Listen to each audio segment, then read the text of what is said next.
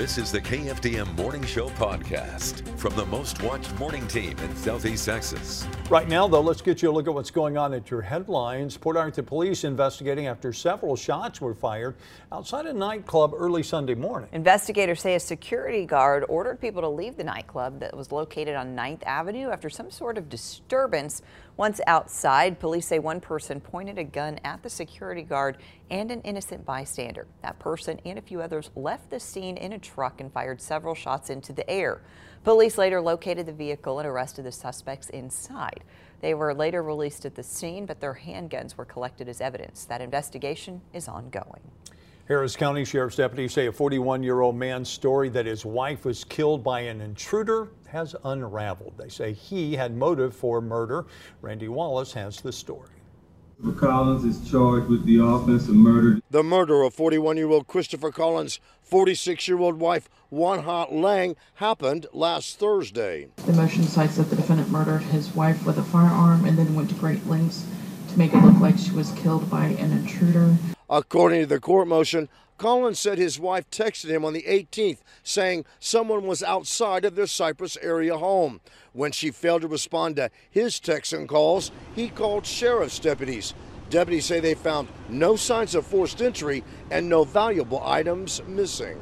The husband and the deputy arrived at the location, discovered a female, later identified as the wife of the male caller, deceased on the living room floor. Even though the home had a live feed camera, Collins reportedly told deputies he didn't know why he didn't check it or why he went to the gym for 45 minutes before heading home.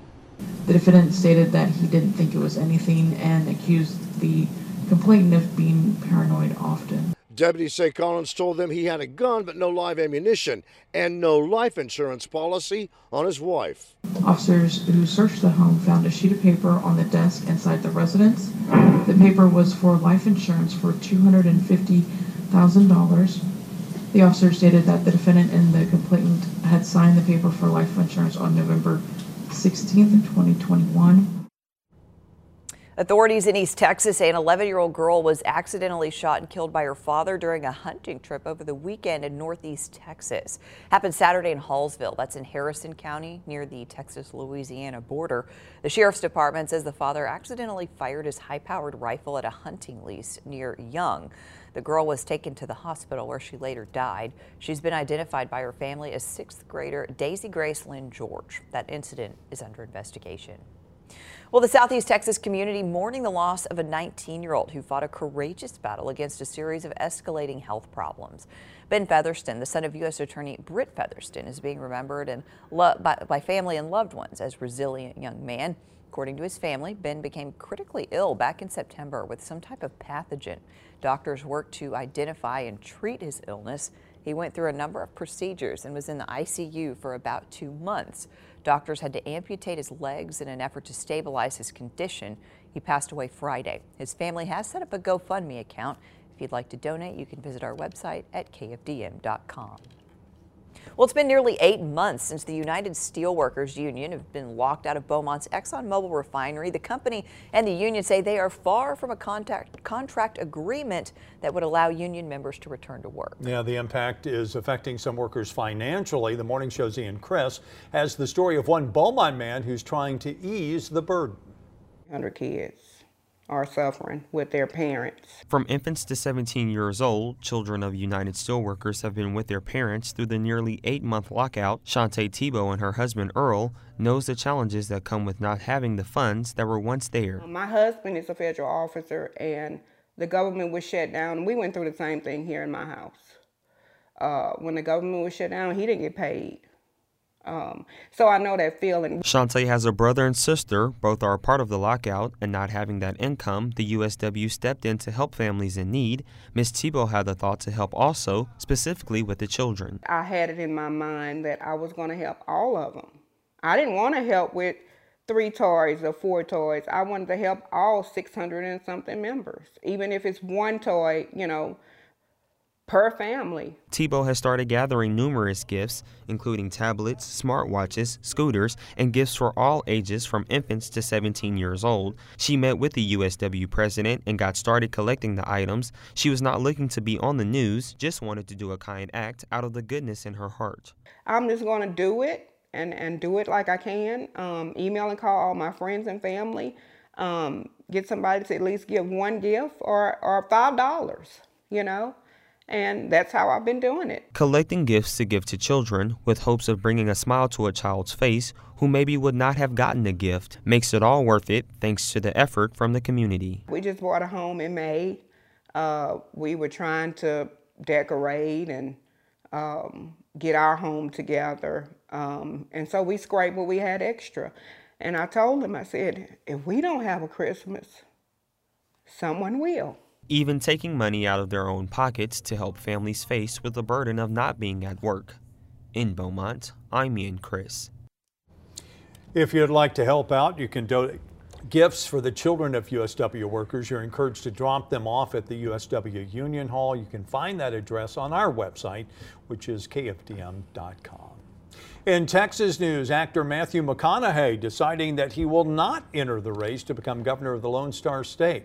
After acknowledging that he had been thinking about running for office, McConaughey explained his decision on his Twitter account, saying that he will be humbly considered as a gubernatorial candidate by some, but he says he won't be taking that as his next role. McConaughey says instead he's pursuing politics now. He will be supporting entrepreneurs, businesses, and foundations that he believes are leaders. He did not rule out seeking office in the future. Meanwhile, Republican Governor Greg Abbott planning to run for re-election in what would be a third term in office. Former Texas Congressman and presidential candidate Beto O'Rourke has also announced his candidacy for the Democratic nomination for the governor's job. And now your daily weather forecast from the Southeast Texas Weather Authority. Thanksgiving has come and gone, so rolling forward, you know.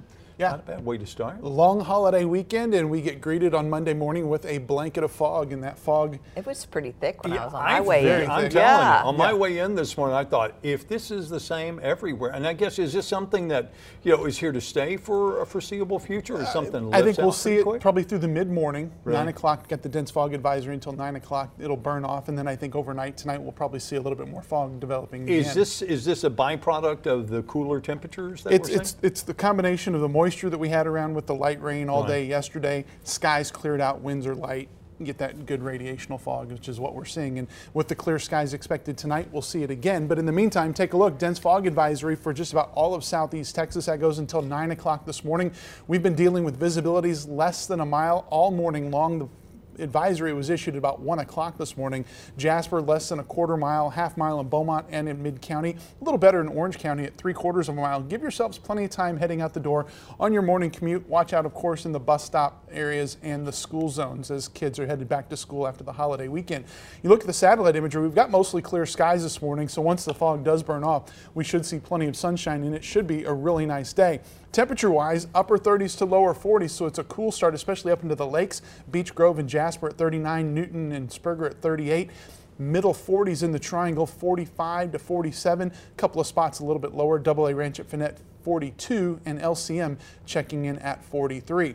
Here's the way your morning planner shapes up. Again, mid-40s is what we'll look for as that fog sticks around. By 9 o'clock, we should see the sunshine and temperatures slowly warming up from there, looking for highs to reach the middle and upper 60s later today. Yeah, today's one of those days you understand why they used to call it pea soup, right? I mean, it's just so thick you can't see. And there's very little wind to move it, so it's going to take a while to burn off. Thanks for listening. Join us again tomorrow for the KFDM Morning Show podcast.